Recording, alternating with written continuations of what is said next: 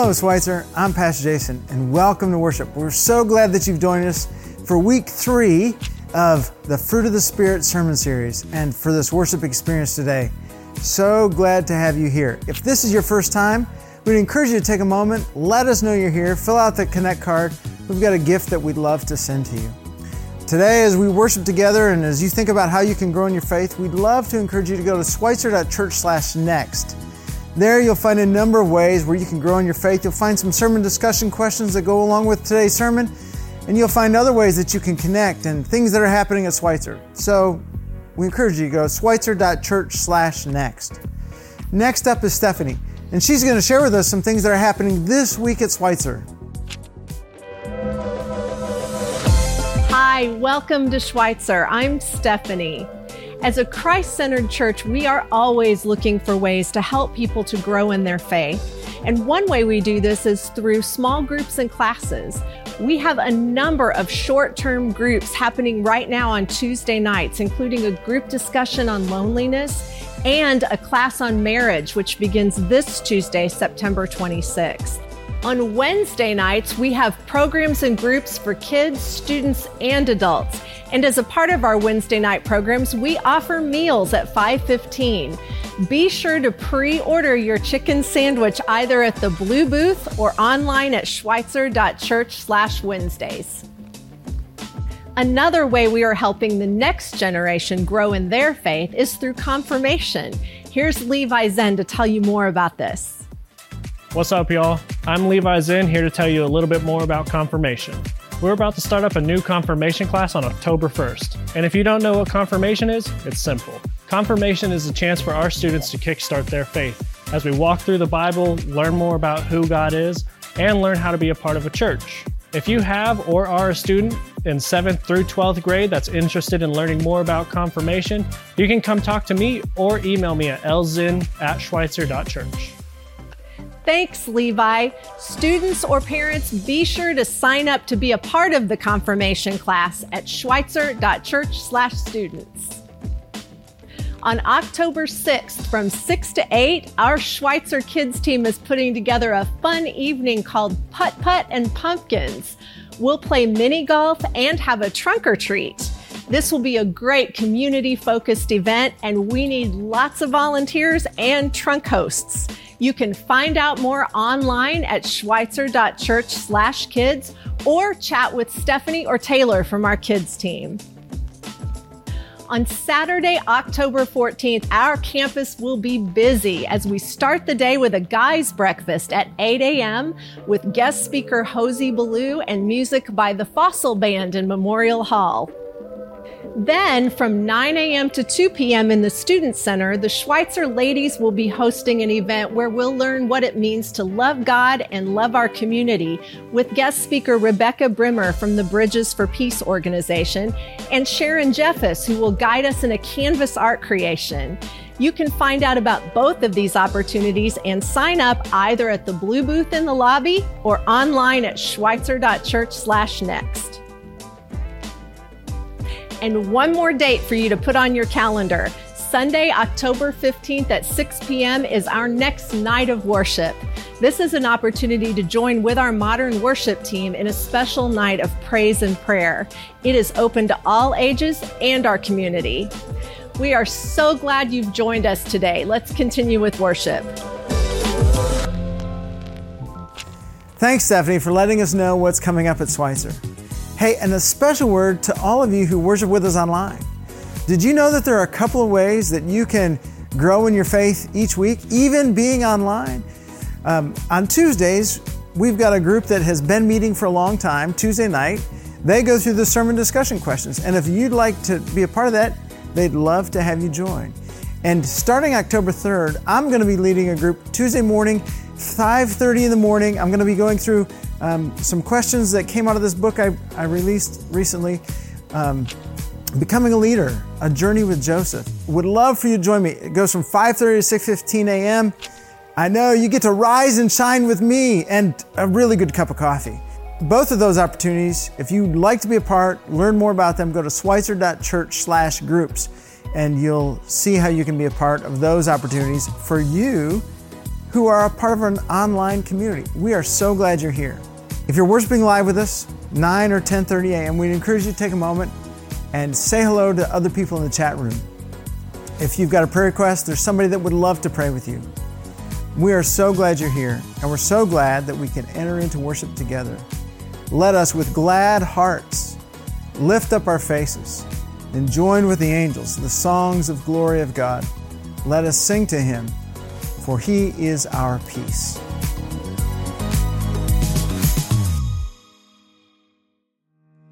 When the best of me is barely breathing, when I'm not somebody I believe in, hold on to me. When I miss the light the night has stolen, when I'm slamming all the doors you've opened, hold on to me. Hold on to me. Hold on to me when it's too dark to see you, when I am sure I have reached the end. Hold on to me when I forget I need you, when I let go, hold me again. When I don't feel like I'm worth defending, when I'm tired of my pretending, hold on to me. When I start to break in desperation, underneath the weight of expectation, hold on to me. Hold on to me.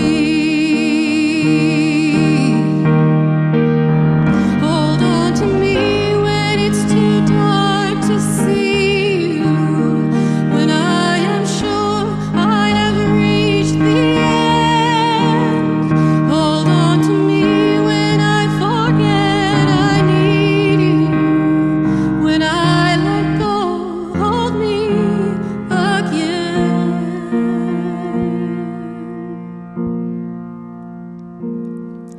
I could rest here in your arms forever, 'cause I know nobody loves me better. Hold on to me. Hold on to me.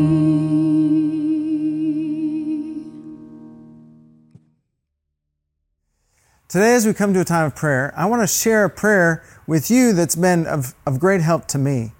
A couple of different times in my adult life, my heart has been really troubled. So troubled, when you've got one of those knots that sits at the bottom of your stomach and wakes you up and keeps you from sleeping, where you really, in a sense, you lack peace. But I found this Sacred Heart of Jesus prayer, a prayer that comes from the tradition of our sisters and brothers in the Catholic Church, to be of great help and to bring me to a place of resting in the heart of Christ. And so I want to invite you today, as we think about the fruit of the Spirit of peace, I invite you to pray with me this prayer. Most sacred, most loving heart of Jesus, your heart beats for us still. Now as then you say, with desire I have desired.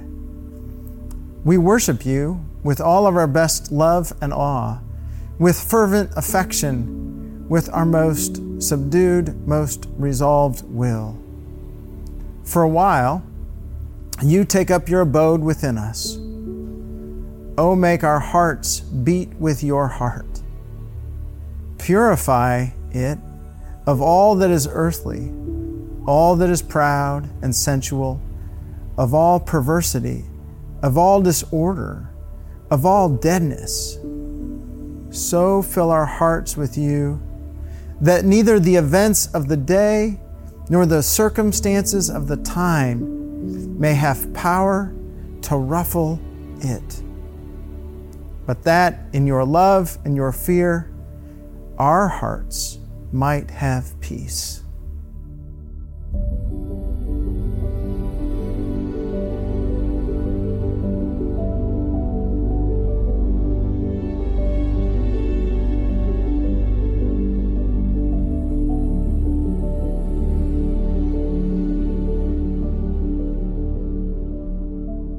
Now I invite you to join me in saying the prayer that Jesus taught us.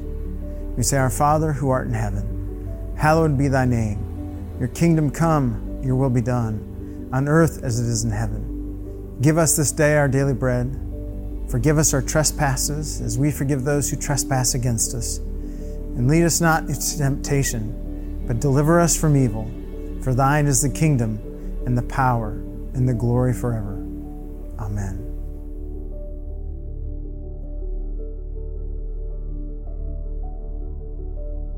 As we continue in worship, we come to a time of giving our tithes and offerings to the Lord.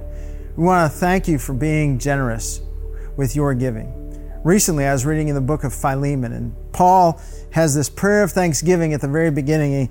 He tells Philemon, every time I pray for you and I think about you, one of the things I think about is how faith is being born out in your life and how you're generous and how that generosity flows in a lot of different ways. Your generosity, the generosity of Schweitzer, has made a lot of ministry possible. We're so grateful for that.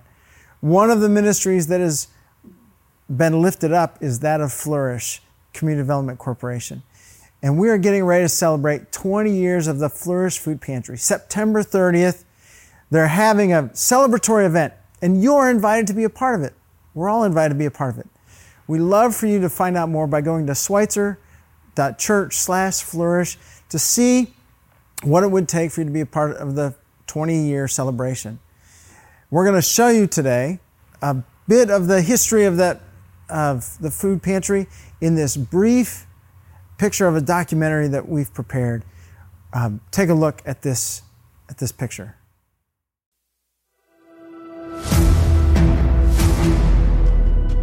In the story of Joshua leading the Israelites across the Jordan River, God instructed Joshua to commemorate the occasion by gathering stones together so that when future generations would ask the question, what do these stones mean?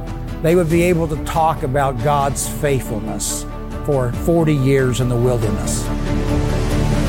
We too need to ask the question, what do these stones, what do these stories mean?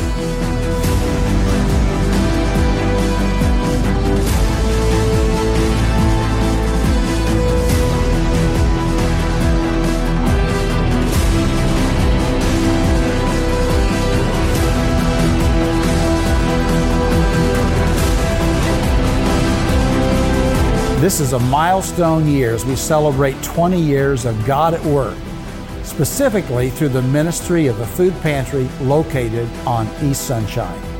As we mark its 20th anniversary, we want to share how this ministry has evolved over the years, both as an extension of Schweitzer Church and Flourish Community Development Corporation.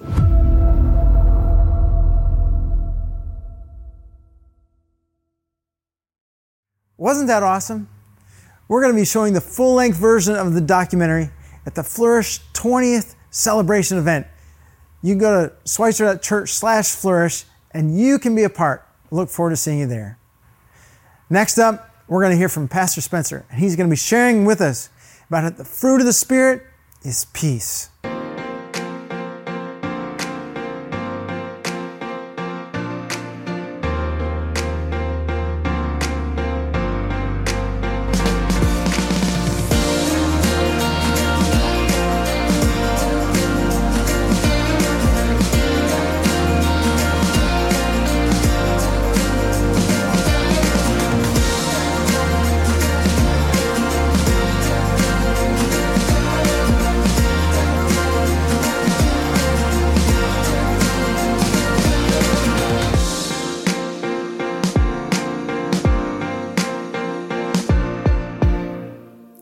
Well, welcome today. My name is Spencer. I'm so glad that you're here today. We are continuing our series on the fruit of the Spirit, exploring for 9 weeks this incredibly famous passage. Galatians 5:22-23 goes like this.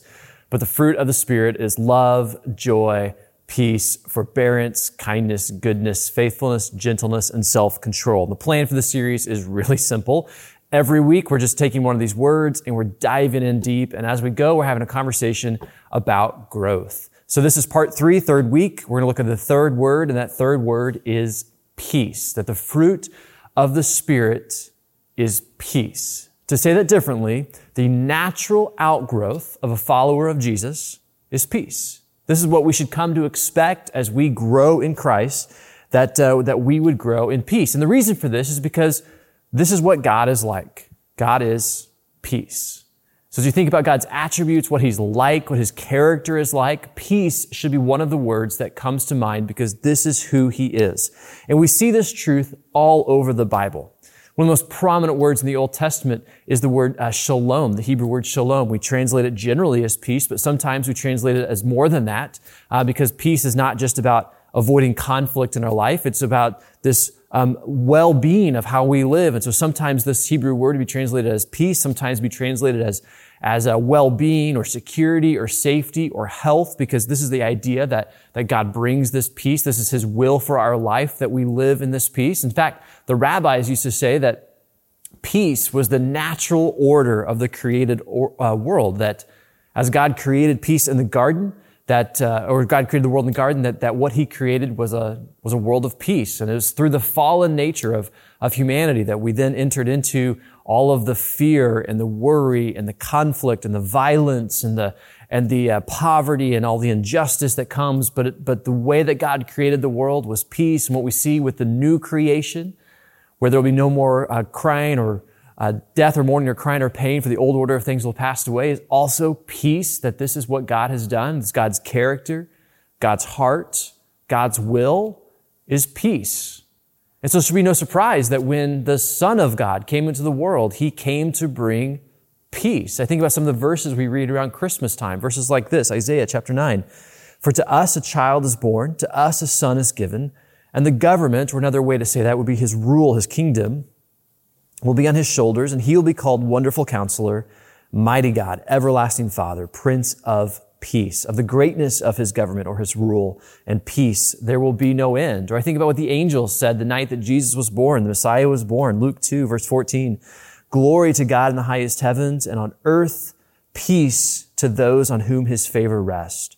Or just think about the many promises that Jesus Himself made, such as John 14:27. Jesus said, peace I leave with you, my peace I give you. I do not give to you as the world gives. Do not let your hearts be troubled, and do not be afraid. The promise of God is that through Jesus, there is peace. And so therefore, because of Jesus, we have peace with God. That's Romans 5.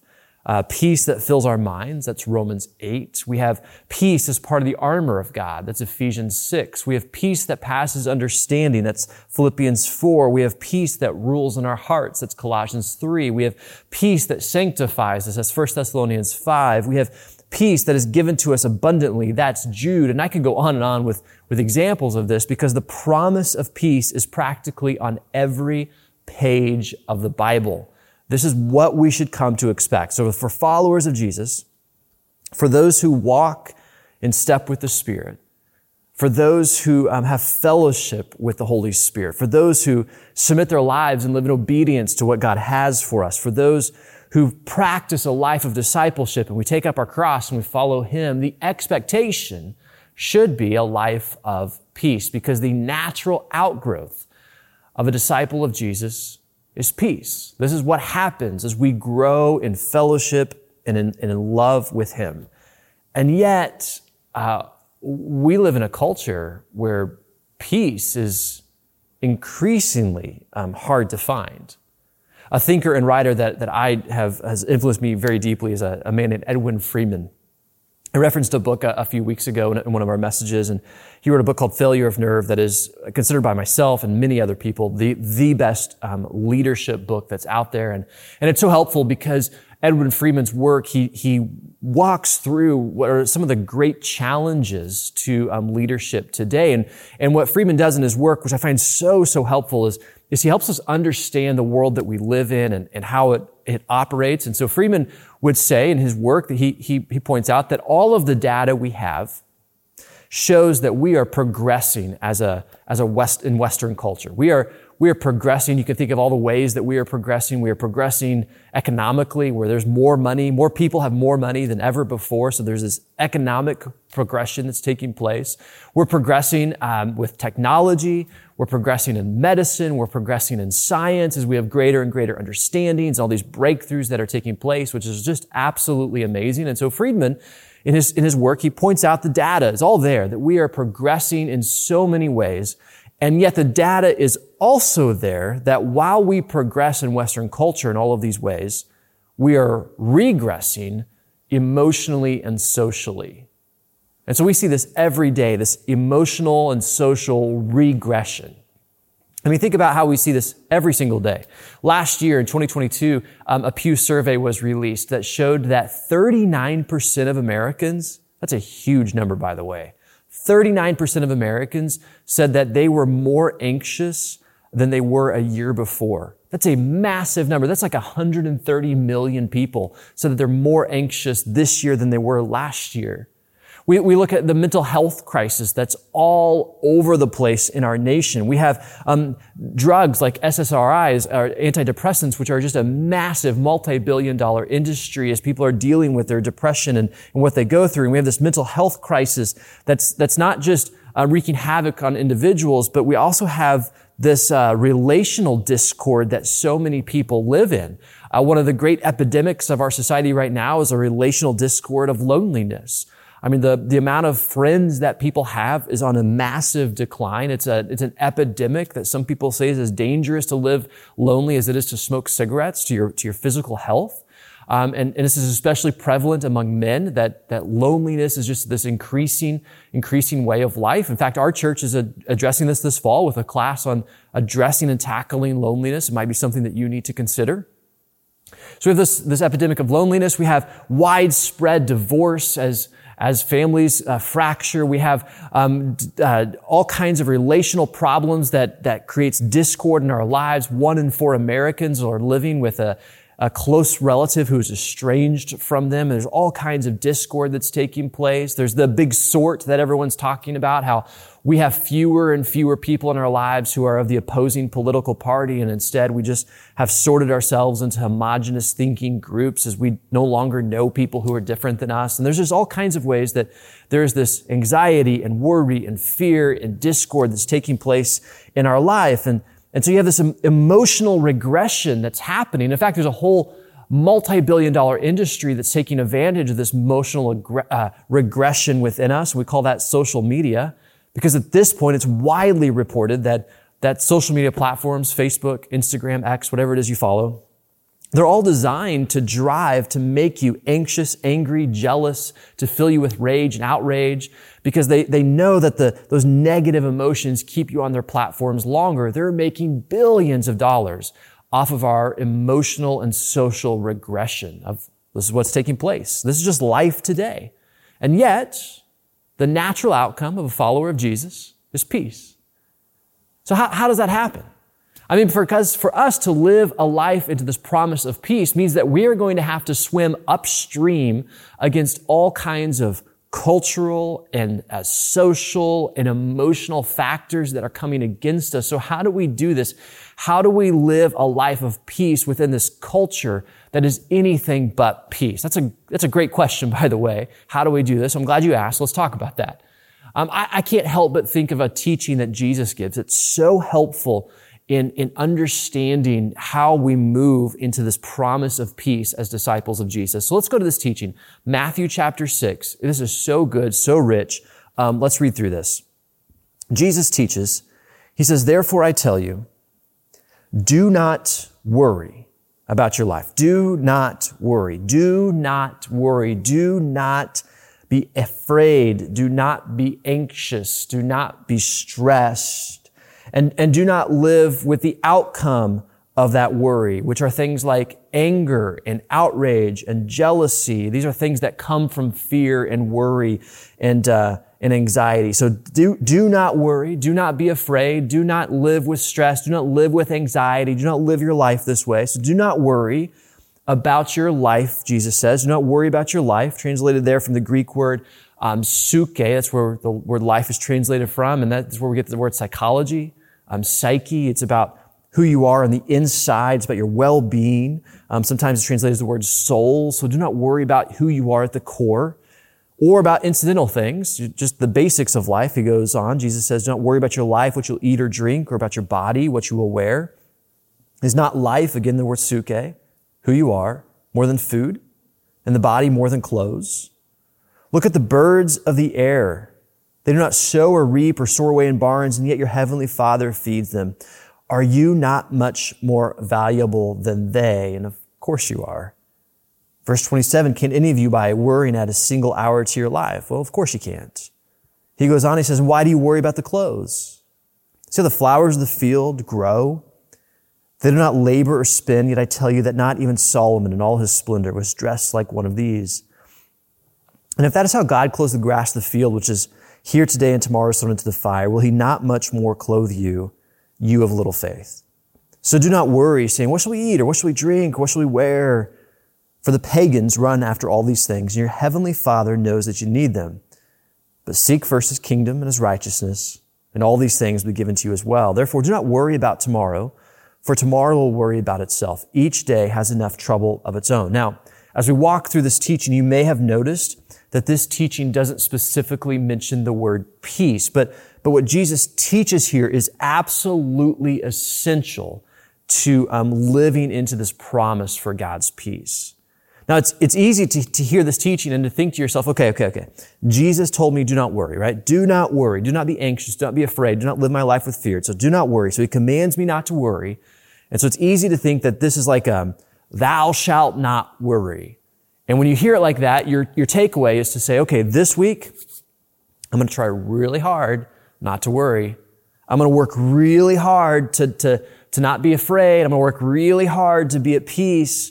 I'm not going to live in fear. I'm not going to let those things that come with fear, like anger or maybe, overspending or gossip or these other things that like come out of a life of fear where you're trying to keep up or kind of look at how you rank with other people. You're not going to live in that kind of way. So I'm not going to live with fear. So this week, I'm not going to do this. I'm going to trust God because Jesus tells me not to do this. And if that's your strategy for living in peace, it's just like, I'm going to try harder. Good luck. I give you about 2 hours before all of those things start to filter back into your life because there's just so much coming at you. But what Jesus is giving us here is not just a commandment, thou shalt not worry. What Jesus is giving us here is an invitation to be oriented to life, to the world, to yourself, to God in a totally different way. Now, you can see this invitation really clearly when you look at the two groups of people that Jesus talks about here in Matthew chapter 6. So one group of people is the pagan. Jesus said this in verse 32. He just says very simply, the pagans run after all these things. All these things that Jesus is talking about are the things that we need in life, what we eat and drink and our clothes, our lives, our psyche, our minds. And Jesus tells us that the pagans chase after all of these things because they are worried. So fear drives the pagans to chase after all of those things. Now, this word pagan that Jesus used here is translated from a Greek word ethne. It's where we get the word ethnic. Sometimes this word could be translated as Gentile. But Jesus is not here speaking in terms of categories of demographics like Jew or Gentile. Jesus is speaking in terms of categories of theology, of how you see the world and how you see God. And this is really what is making the difference here between the pagans and this other group that he has. You see, in Jesus' day, the pagans were non-Jews who worshiped the gods. Think Greek mythology. You got Zeus and Apollos and Artemis and all these gods. And there's gods and demigods and spirits and all kinds of things that rule the world. And essentially everyone who is not a Jew worshiped some sort of mixture of lots of different gods. And it was very unique that the Jews had this revelation from God that there's one God, not all these gods, and that this God actually cares about you. Because as a pagan, in a pagan system, you might have dozens of gods that you look at in your life. Gods for your city, your family, maybe your trade. There's gods for different parts of life, like your food and maybe your drink. And there's gods about your crops and your fertility and your war. And there's all kinds of gods for all kinds of things in life. And as a pagan, you worship these gods not because they care about you, but you worship them to try to get their attention, to get their blessings so that they take care of you. The pagan gods, they don't actually care about you at all. The thought is actually they're quite capricious and selfish and they don't care about us. We just offer them sacrifices to try to win them over to our side. And if you think about life in a pre-modern world, without medicine and technology and mass communication, I mean, think about how chaotic life would be if this is the world that you lived in. I mean, your city could be invaded at any time. You'd have no warning of anything coming at you like that. Your family could go hungry every season if there's not enough rain or if there's too much, drought or flood. Your child could die because they get a cut and the cut gets infected and they don't have antibiotics or an understanding of microbes to treat it. And this would be the world that you live in. It would be incredibly chaotic and you would lack control over all of these things that today that we take for granted. And so your solution to not having control in this chaotic world was to worship the gods.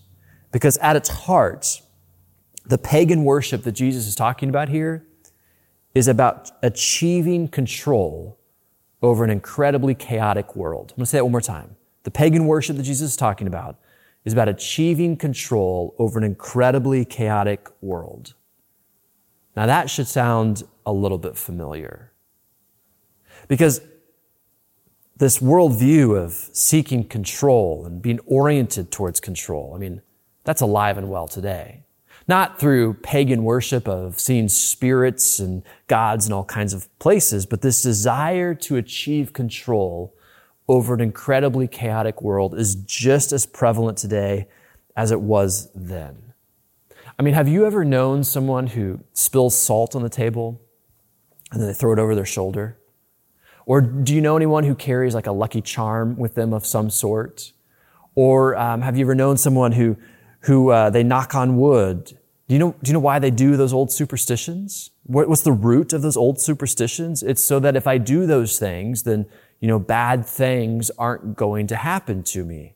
This is also what's behind things like astrology, tarot cards, psychics, and mediums. It's all about finding some sense of control within a chaotic world.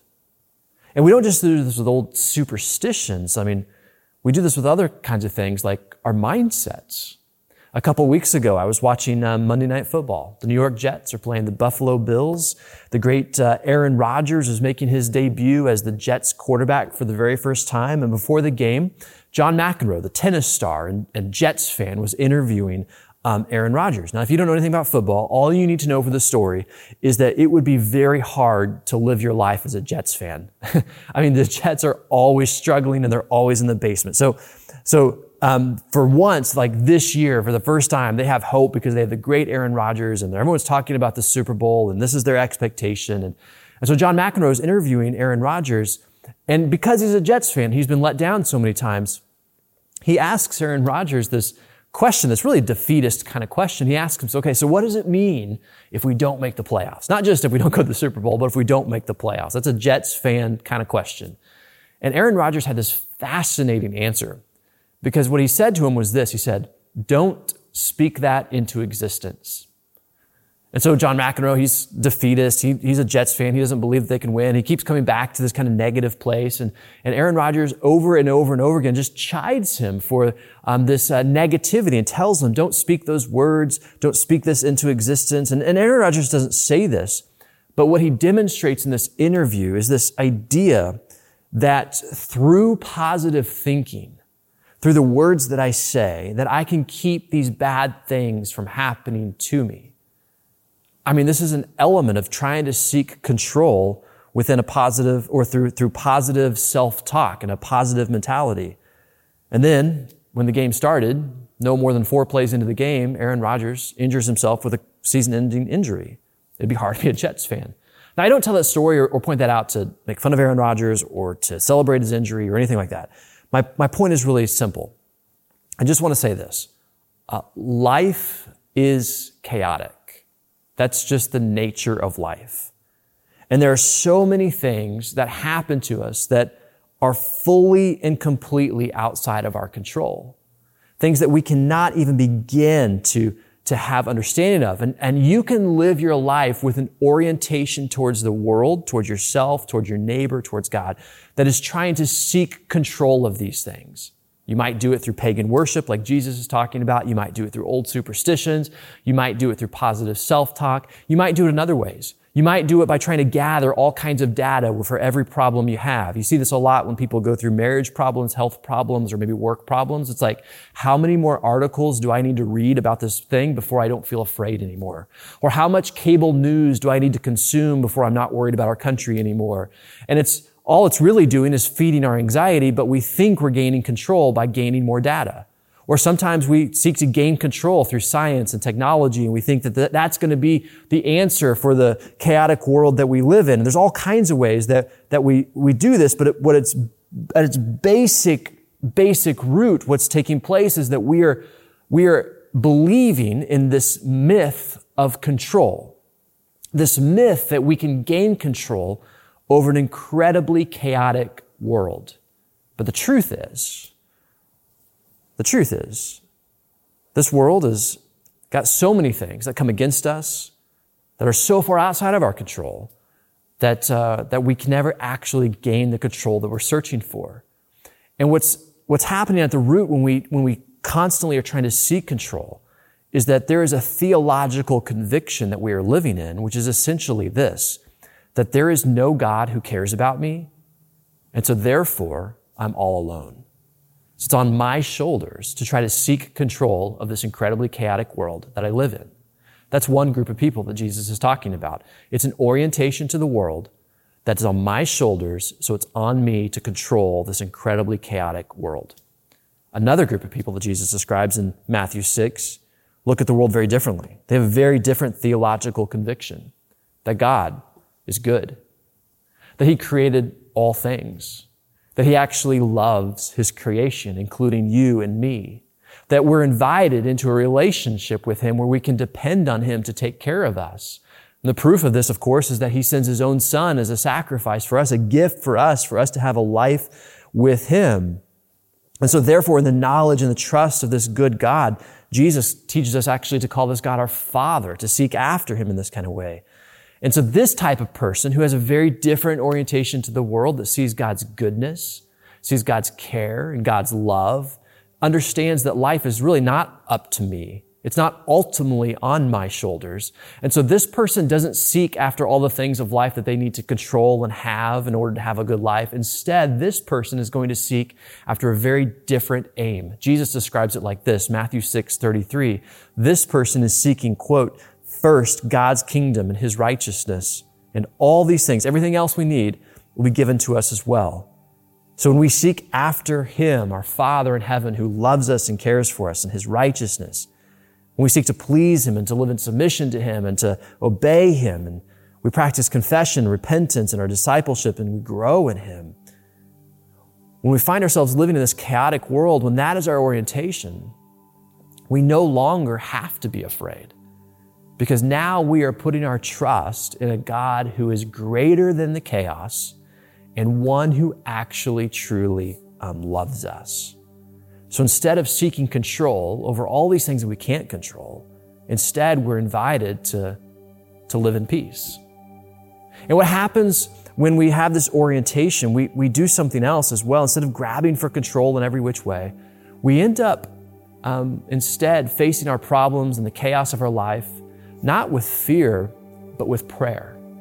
And there's one prayer in particular that seems to rise up in our hearts as we reorient ourselves to the goodness of God in this world and how He takes care of us. And that's a prayer that we pray every single week in our church. One of the lines of that prayer goes like this: Thy will be done. Thy will be done. This is the kind of prayer that can only be prayed by someone who understands the goodness and love of God for them. It's an orientation to the world, to the theological conviction that I'm not all on my own, that God truly loves me and cares for me. And so therefore I can trust him. So Paul says, the fruit of the Spirit is peace. And of course it is. Of course it is. Because when you walk in fellowship with the Holy Spirit, when you learn and apply and live the Word of God into your life every single day, when you seek after the Lord with other believers, when you worship him and put him first, you're certainly not going to be spared the chaos of this world. Certainly not. It's still going to come because we live in a fallen world. But as you grow in him and learn to trust him and learn to see him in your life, his character is going to grow in you. So don't be surprised when you find peace growing in your heart and growing in your mind, especially in times where normally you might be afraid, or normally you might be in conflict, or normally there might be turmoil, but instead there is peace because you've learned to see a different orientation of life, that God is actually good, and now you're trusting in him. And when that happens, that prayer of surrender starts to take place in our lives, where we just start to say to the Lord, thy will be done. Whatever it is that you need to do, you can do this in my life because I trust you. So maybe you need to pray that prayer over something specific in your life today. Something that's causing you to grasp for some control, something that's making you afraid, some conflict that you're facing. Maybe it's over your marriage, your health, your finances, your job, your kids, your neighbors, your church, your city, your country, whatever it might be. We pray that prayer of surrender. Thy will be done. Because we know that God loves us, that he's good, and that he cares about us. And so we have an orientation to the world that we don't have to be afraid. We don't have to seek control. Now, normally as we end these messages, we end with a prayer. Today I want to end with a blessing. It comes straight from the Bible. It's a blessing that the Lord gave to Moses and Aaron to say over the Israelites. And it's a blessing that the Israelites had to learn when they were leaving Egypt to go live in the promised land. They were leaving the paganism of Egypt and to be reoriented to seeing the goodness of God in the life around them. The Lord gave this blessing to speak to the people of Israel. And so Moses and Aaron and the priest would speak them to Israel. And I want to speak this to you today. And so maybe this be true for you. May this blessing be true for me. May this blessing be true for our church. May this blessing be true for our families. May this blessing be true for our city. It goes like this, Numbers 6. The Lord bless you and keep you. The Lord make his face shine on you and be gracious to you. May the Lord turn his face towards you and give you peace. Amen. Thank you so much. So glad you joined us today in worship. A big thank you to all those who helped produce today's worship event. From Stephanie to Alec to Pastor Spencer, the worship team, big thank you to all of you.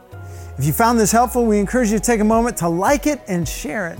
You can share, all the places where you connect with folks.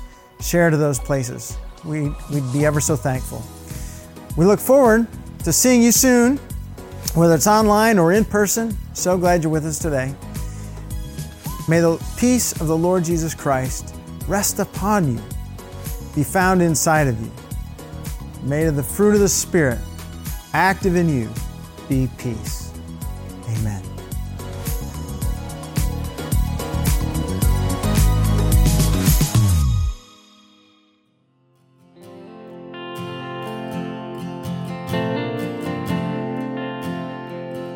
I love you, Lord. Oh, your mercy never fails me. All my days I've been held